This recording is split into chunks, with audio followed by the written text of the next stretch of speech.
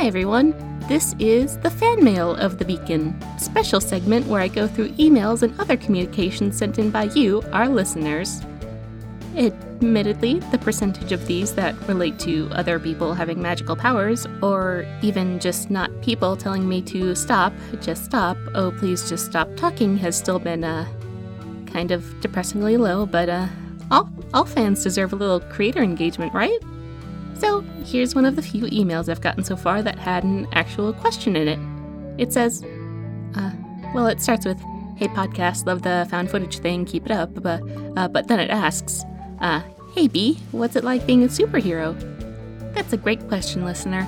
And my answer is, I wouldn't exactly say I'm a superhero. Like I've said, I don't really know if these are superpowers, which I think are usually more scientific in origin, or magical, which are usually beyond the bounds of normal explanation, or even if they are magical, if this magic in itself is simply a kind of science we haven't been able to explain yet. Also, just in general, I'm not totally comfortable at this point with identifying myself by possession of these powers, so even if I do have what would be considered superpowers, I still do not consider myself a superhero. So, hope that answers your question. Okay, the next one is a bit more of a comment, but it's one I've gotten a few times since episode 3, so I figured I'd just take the chance to address it here and now. It says, "I'm so sick of the convoluted secrecy plot. Seriously, just give us one good reason why Bee can't tell her roommate about her powers and get her to fix everything." Great comment, listener. I can tell you've got a keen ear there. I'll tell you that the reason I can't tell Wolfie about my secret is because I don't want to put all this on her.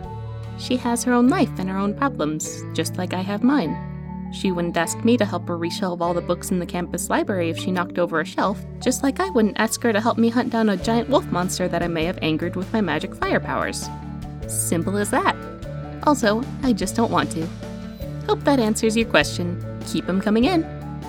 Okay, so this last one is a bit of a special case. See, I set up this P.O. box for people to send mail to just on the off chance that they were in some kind of situation where they had access to podcasts but no type of digital communication. And it turns out it was actually a pretty good idea because someone sent me some snail mail.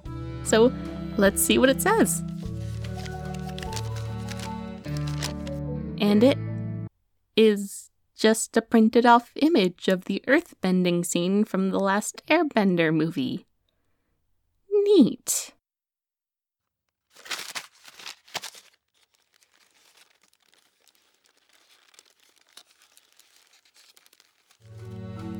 Well, hope I managed to answer all your questions, listeners.